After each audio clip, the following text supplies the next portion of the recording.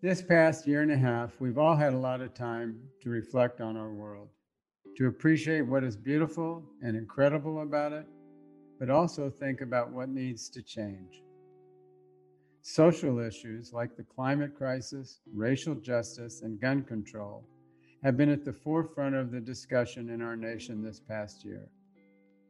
But lately, in addition to calling for the government to address these problems, Americans are now looking to big business to move the needle. It's a classic case of the Peter Parker principle. With great power comes great responsibility. In this case, the responsibility to create social change. For the most part, companies have tried to live up to that responsibility, creating purpose-driven campaigns that work to address some of the most pressing problems of today. But it's hard to live up to these new expectations without any guidance or any past experience. So today we're going to dive deep into how to make a truly authentic, impactful campaign based on some of the extensive research we've done on that subject. Back in January of 2020, our center's Associate Director, Burkhart Tendrich, with the help of Director of Strategic Planning at Weber Shandwick, Julia Kefauver, led a team of researchers studying purpose. They analyzed almost 300 campaigns to develop a roadmap for creating purpose-led communication plans. And as we've seen, this past year has made their findings even more relevant. 2020, the combination of the pandemic and Black Lives Matter have both been accelerators in this. Yes, it has certainly accelerated this existing trend towards purpose. But I also think something else is very much a result of the pandemic, is that increasing demand for companies that might compete with each other to actually come together and work together when their collaboration is needed. If I now think of the time since the pandemic hit, I can name you many off the top of my head. Healthcare companies, providing their facilities for other healthcare companies who had already come up with a vaccine to produce the vaccine and they're on their sites. That's just one example. AB InBev comes to mind that changed all of their beer construction sites, or at least the one in Germany, for it to produce hand sanitizer. It really brought to light what is possible and that what was meant to be impossible before. Because let's face it, can you think of something like this from a time before the pandemic? I can't. Welcome to Season 3 of PR Future. In the first half of this season, we'll be looking at the impact of purpose on 2021, starting with a review of our report with Burkhart and Julia. We'll discuss their top tips on creating authentic campaigns, using interactive channels, and creating change on a global landscape. I'm your host, Fred Cook, and this is PR Future. Let me start with you, BT. As you know, the Center for Public Relations, where you and I work, conducted a study this past year, right after the election, and it was about politics, polarization, and purpose. What we found was that despite having a new president in the United States, it looked like polarization was going to stay the same and increase over the coming years. And in response to that, when we asked public relations professionals, what are they going to do to react to that environment? Many of them said they were going to do more purpose-driven campaigns. And I wondered from your perspective, why do you think that that's the case? I think there are a number of drivers. So the first one you mentioned, essentially, the idea that we live in a highly polarized society here. The second one is really the change in the media environment that we've witnessed over the last few years or even decades. Now, every brand has the opportunity to have a voice. And some people will say they even have an obligation to speak up. So it's just easier for brands now to be their own mass media and reach people. And the third one is another change in society, and that is in particular that younger people want brands to be involved. They vote with their wallet by picking products and services that are associated with brands that speak up on issues that are important to those consumers. Thanks, BT. And Julia, you work in Germany for Weber Shandwick, and our study about polarization was mainly the US. But do you see the same trends happening in Europe? these days? I'd certainly say there's similarities, and purpose itself is also becoming more and more important in Europe, or in Germany in particular as well. When it comes to the type of causes that are being addressed by brands or organizations in general, I do think there are some differences. So first off, I think the number one cause here is sustainability, and sustainability as it relates to reducing CO2 emissions. So I'd even argue that if a brand doesn't do anything on that front, it really can't claim to be purpose-driven in any sort. We've also conducted a study with PR Week about purpose itself and what a purpose-driven campaign needs to entail in order to be successful. Can you tell us a little bit about how that study came about? Gladly, Fred. We partnered with PR Week. PR Week in 2019 did its first now annual Purpose Awards competition. I've been a judge in that competition. So in my free time, I read a lot of purpose cases submitted by various brands. And when doing so, I asked myself the question, sort of, what do these have in common? Is there a common methodology? Are there best practices? We partnered with PR Week, and our research team went through almost 300 purpose cases, purpose entries, and we mapped them out and developed essentially a typology that looked into the various aspects of purpose. For instance, the subjects that were being covered, but also best practices in terms of how these campaigns were being conducted. And what did you find in the results when you looked at all these campaigns? Did you feel like these campaigns had similarities? Were some better than others? How did you rate them? They definitely had some similarities, but certainly some were better than others. We looked at authenticity as one of the main pillars of purpose campaigns.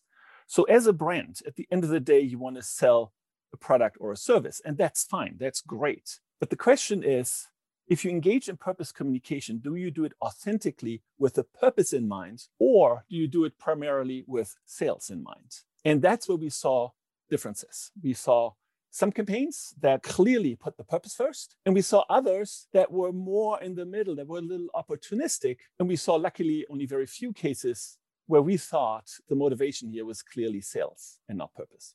Can you give any examples, BT, of campaigns that you thought were really authentic and true to the brand and its purpose? Yes, one example is Levi Strauss. So Levi Strauss, unfortunately, a few years ago, had an incident in one of their stores where a gun was shot. And they pretty much immediately adopted gun restrictions as one of their purpose categories to communicate about. And one of the cases that they submitted and we read and coded was about that. And it was very clear to us as a research team that they put purpose first. It was very authentic. This was not about selling more jeans. This was about expressing their opinion on gun laws in the United States. And it's interesting, BT, we did a podcast with Kelly McGinnis, who runs communications for Levi's. And she talked about purpose as being part of Levi's heritage. Back in the day, they were one of the first companies to support research in AIDS and spoke out when no one else wanted to talk about it. So it seems like having a history of activism or history of purpose helps brands be more authentic when they're communicating on these topics. Did you find that? Absolutely. One of the best practices that we identified was longevity. What that means is many of the cases that we thought were most authentic were those where a brand had made a long-term commitment to a cause, rather than just sort of opportunistically jumping on an opportunity. And this goes hand in hand with the notion of brand fit.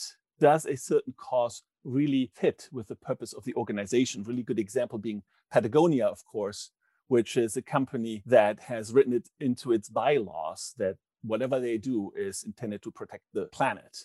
So anything they communicate about environmental issues is incredibly authentic for that reason. And after the study was completed, or after these awards were analyzed by you and your team, the Black Lives Matter protests broke out across the United States. And we saw a lot of companies rush to state their support for these protesters and the ideals of Black Lives Matter. How did you see that fitting into the paradigm that you understood from your research? Were these companies doing the right thing, or were they having a hard time figuring out what to do? Overall, what we saw in 2020 as it relates to Black Lives Matter, also as it relates to the pandemic, was that companies spoke up in order to engage with their constituencies, whether that's customers or, very importantly, their own employees. Brands felt a lot of pressure to speak up on this topic of Black Lives Matter as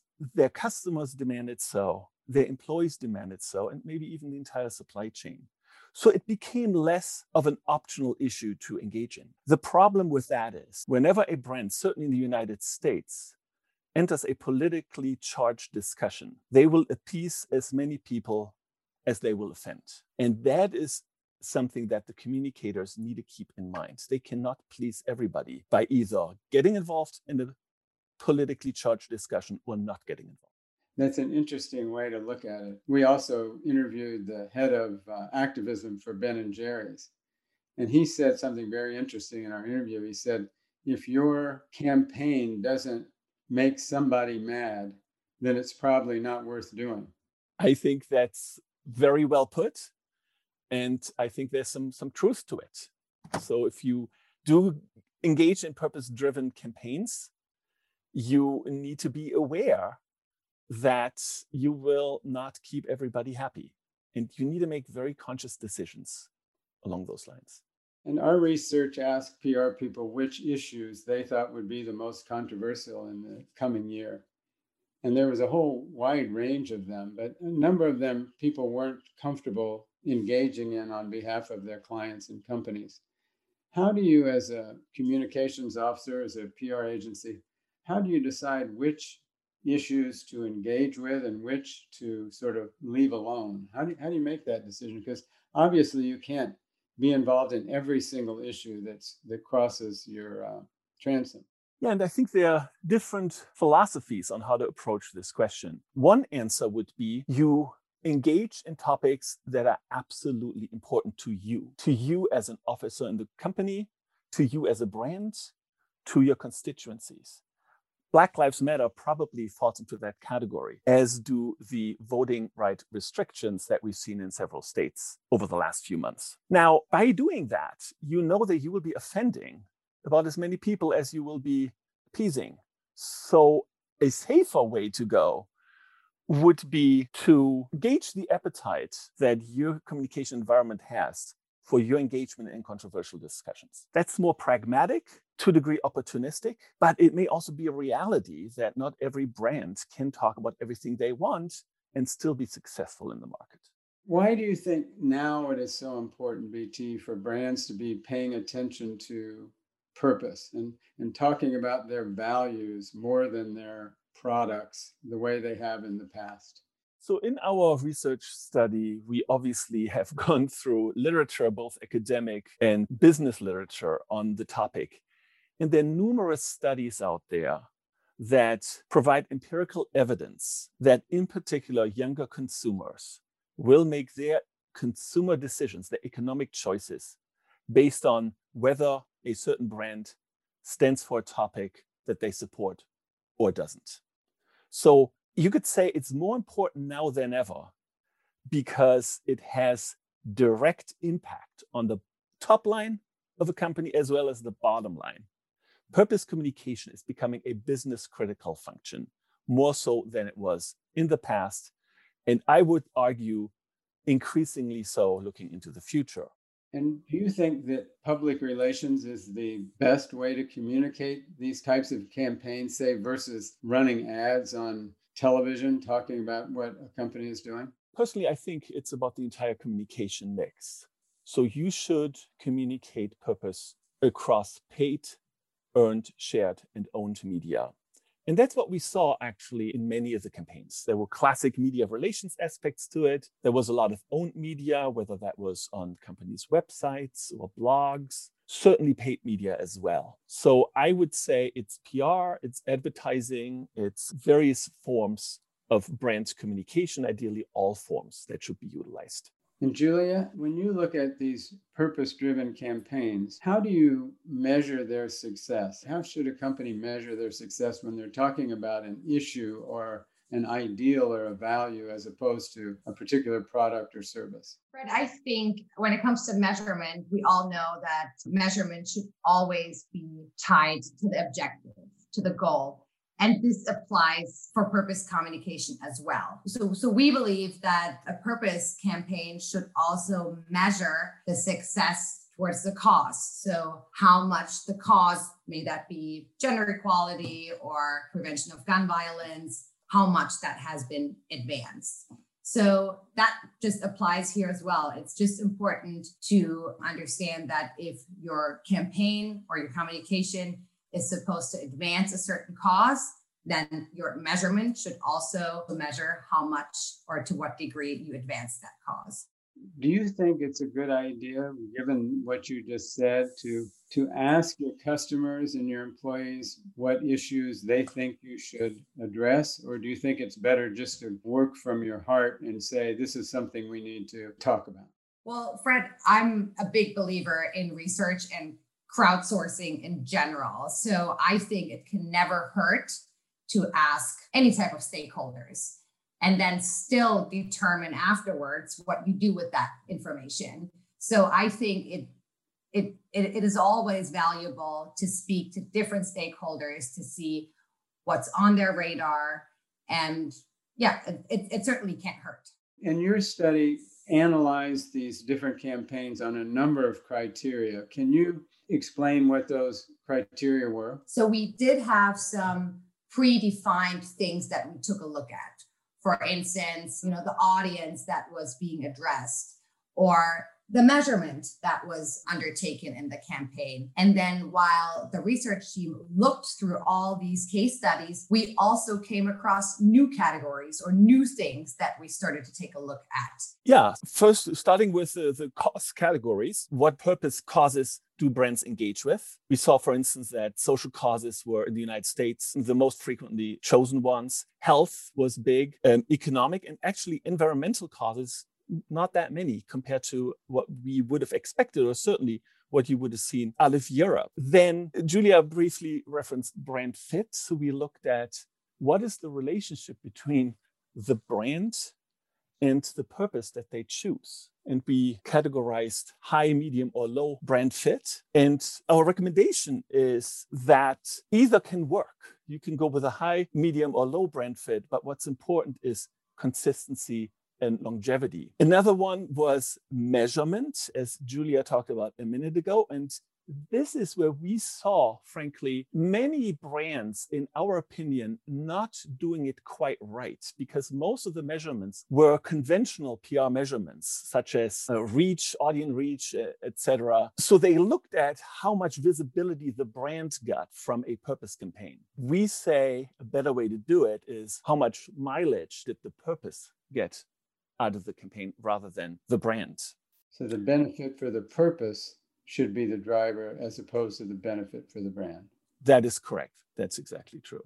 And when we did our study on activism, which I'm sure you remember, BT, we asked companies how often they worked with activist groups in developing these sort of campaigns. And we were struck by the low number of companies that actually engaged activist groups when putting together a program like this. Did you find that in the programs that you examined that there were a lot of companies that had partnered with an activist group? Absolutely, we did. And we did identify this as a best practice, partnering. Whether that is with an organization that would narrowly define itself as activist or a nonprofit of some sort. Definitely partnering is a best practice, and we saw it a lot. And we came to the conclusion that the best campaigns actually had very significant partner involvement. I agree 100%. And I think the best practice here is to look for a partner that best complements your strengths. So that may be an NGO with deep local expertise, or that may even be an organization from the public sector or it may even be a direct competitor to yourself. So I think that's just something that we saw really across the board, that a partner that complements your strength really just increases how purpose-led the campaign is. What's interesting, Julia, when we asked the first time we asked this question, 14% of the companies we asked said they work with activist groups. A year later, that number doubled to 28%. It's still a low number, but over the course of Black Lives Matter, the number has doubled. As you look into the future, do you think you're going to see more and more companies partnering with people that in the past they may have been afraid to even talk to? Absolutely. Absolutely. I can name a very tangible example. I think even though you guys are based in the US, I'm sure you're all familiar with Greta Thunberg, who started the Fridays for Future movement, who to me is the epitome of an activist. We are working with her on a campaign that I'm currently working for the vast majority of campaigns that I see being implemented in Europe that have a connection to purpose. Yes, activists are very much at the forefront. I'd even say that a lot of influencers would probably describe themselves as activists in some shape or form. I actually see, and luckily I'd say, see the term or the construct of influencer change. So whether before you might have thought, okay, I want to attract this type of consumer, so I go for this influencer that has this type of audience that fits my perfect consumer.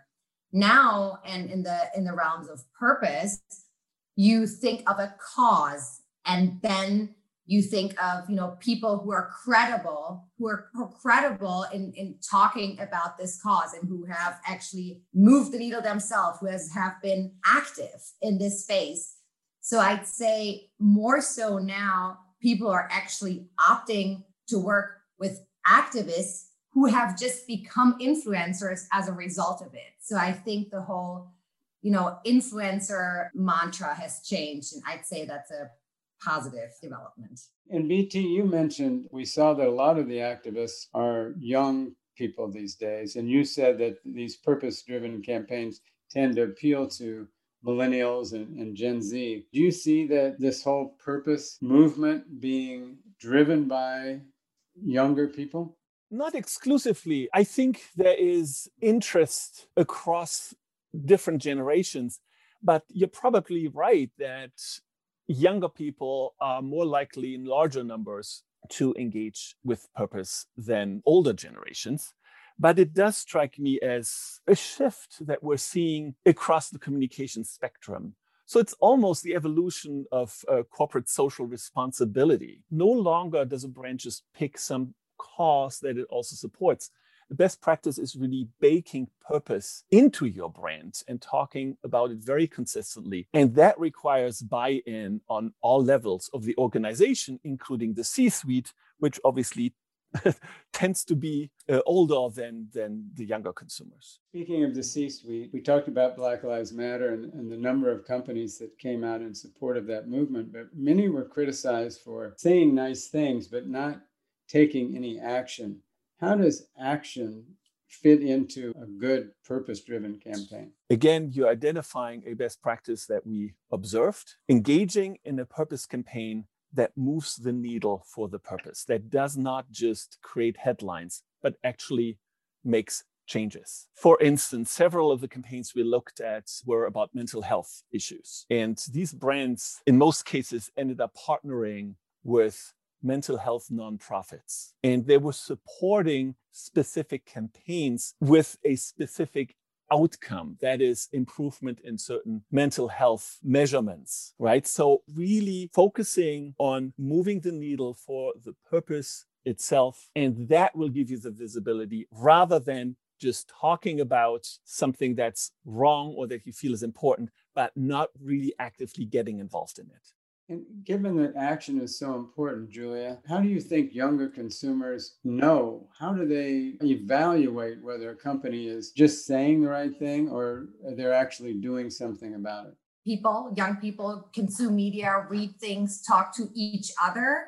But I'd also say there's a lot of kind of third-party sources now. So when you think of a employer brand, for instance, yes, you can check the website and read about, how great the company is and how much the company is living up to it. But I think more and more people would be looking on Indeed or Glassdoor to hear from current or previous employees what it is really like to work there, if they're really living up to the kind of employer brand that they're selling, pretty much. So third parties are becoming more important, and we've become very accustomed to this as consumers. And I think this applies here as well.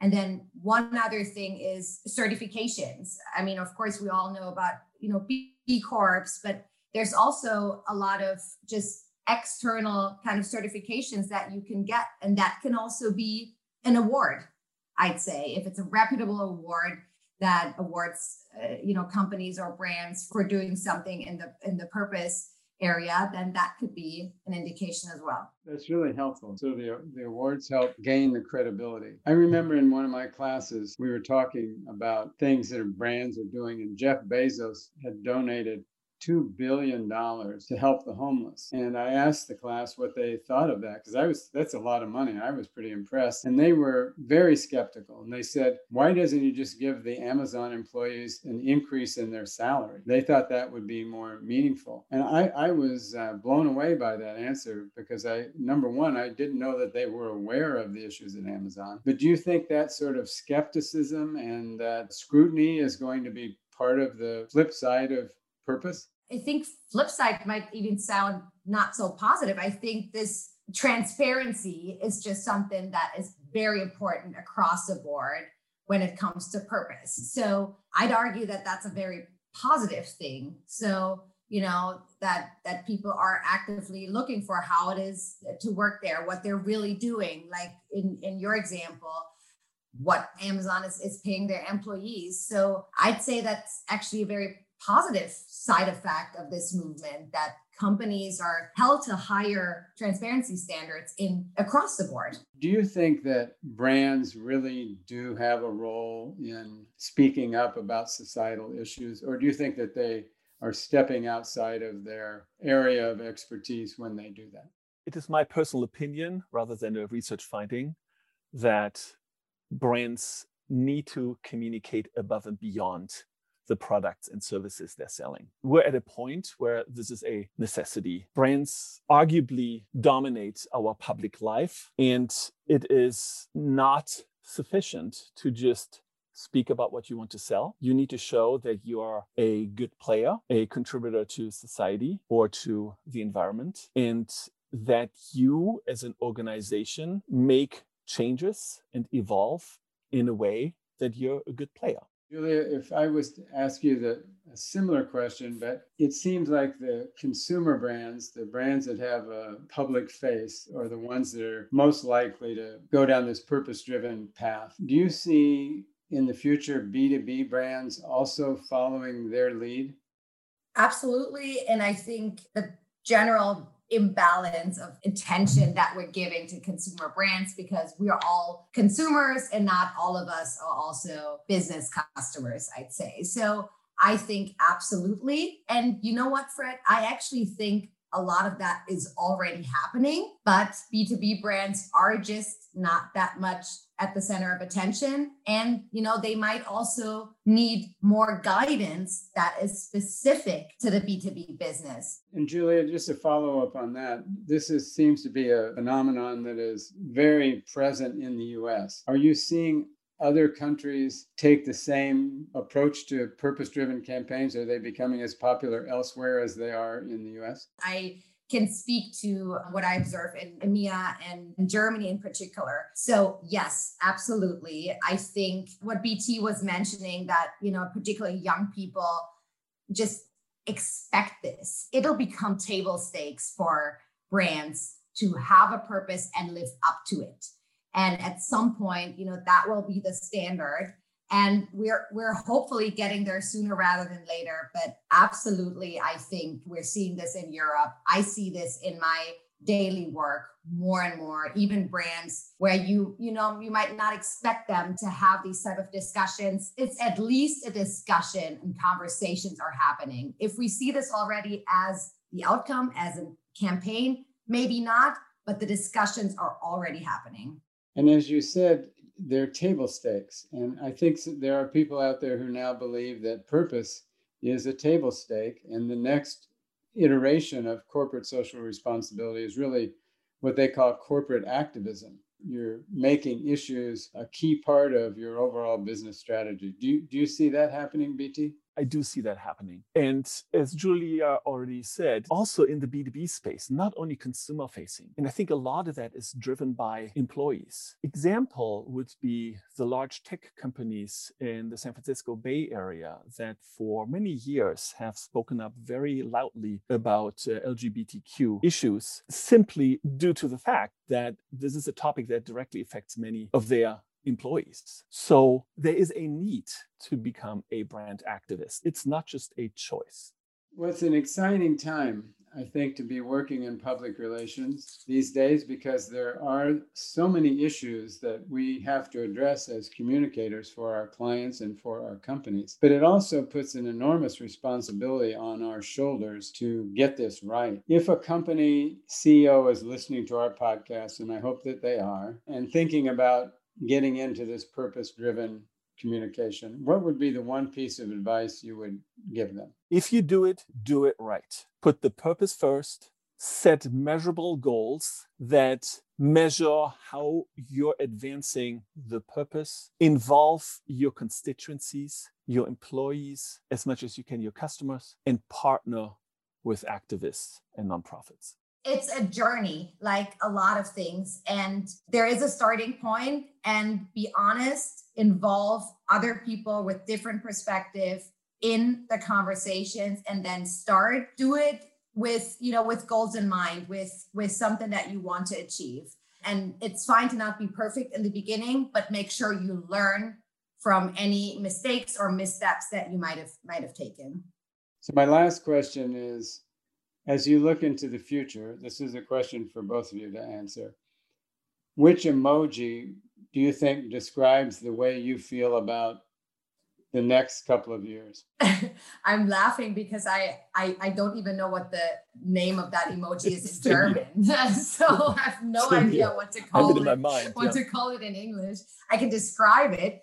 Is where the head explodes a little bit, but I'd argue that the expression is still quite positive. So a lot of things happening, but still with a positive outlook. Okay, I'd say that's it. Exploding head with a positive outlook. How about you, BT? Yeah, I can think of a number of emojis that would all basically convey the same thing: optimism and a strong drive to move and to further the cause and to do it right. And as we say at USC, sometimes it looks like two fingers up like this, BT. Fight on. Fight on, Fred. Thank you both very much for participating in this really interesting conversation. We're not at the beginning, but we're at the early stages of what corporate activism has the potential to be. And I think any advice we can give companies that are getting into this fray is going to be very valuable. And I look forward to the next version of this survey and more about purpose coming from Annenberg. And thank you all for being part of this. Creating long-lasting change takes time and dedication, and it doesn't happen overnight. But businesses have an increasing role to play in moving the needle on social issues. And with little help from the researchers at the USC Center for Public Relations, we now have a roadmap for getting involved. To learn more about the future of our industry, check out the 2021 Global Communications Report on our website. And thanks for tuning in to PR Future, a progressive podcast created by PR professionals for PR professionals. You can subscribe to our podcast on Apple Podcasts, Spotify, or wherever you listen to your favorite shows. Today's episode was recorded and produced remotely in Los Angeles by Ron Antoinette and Zazu Lippert. I'm your host, Fred Cook, and this is PR Future.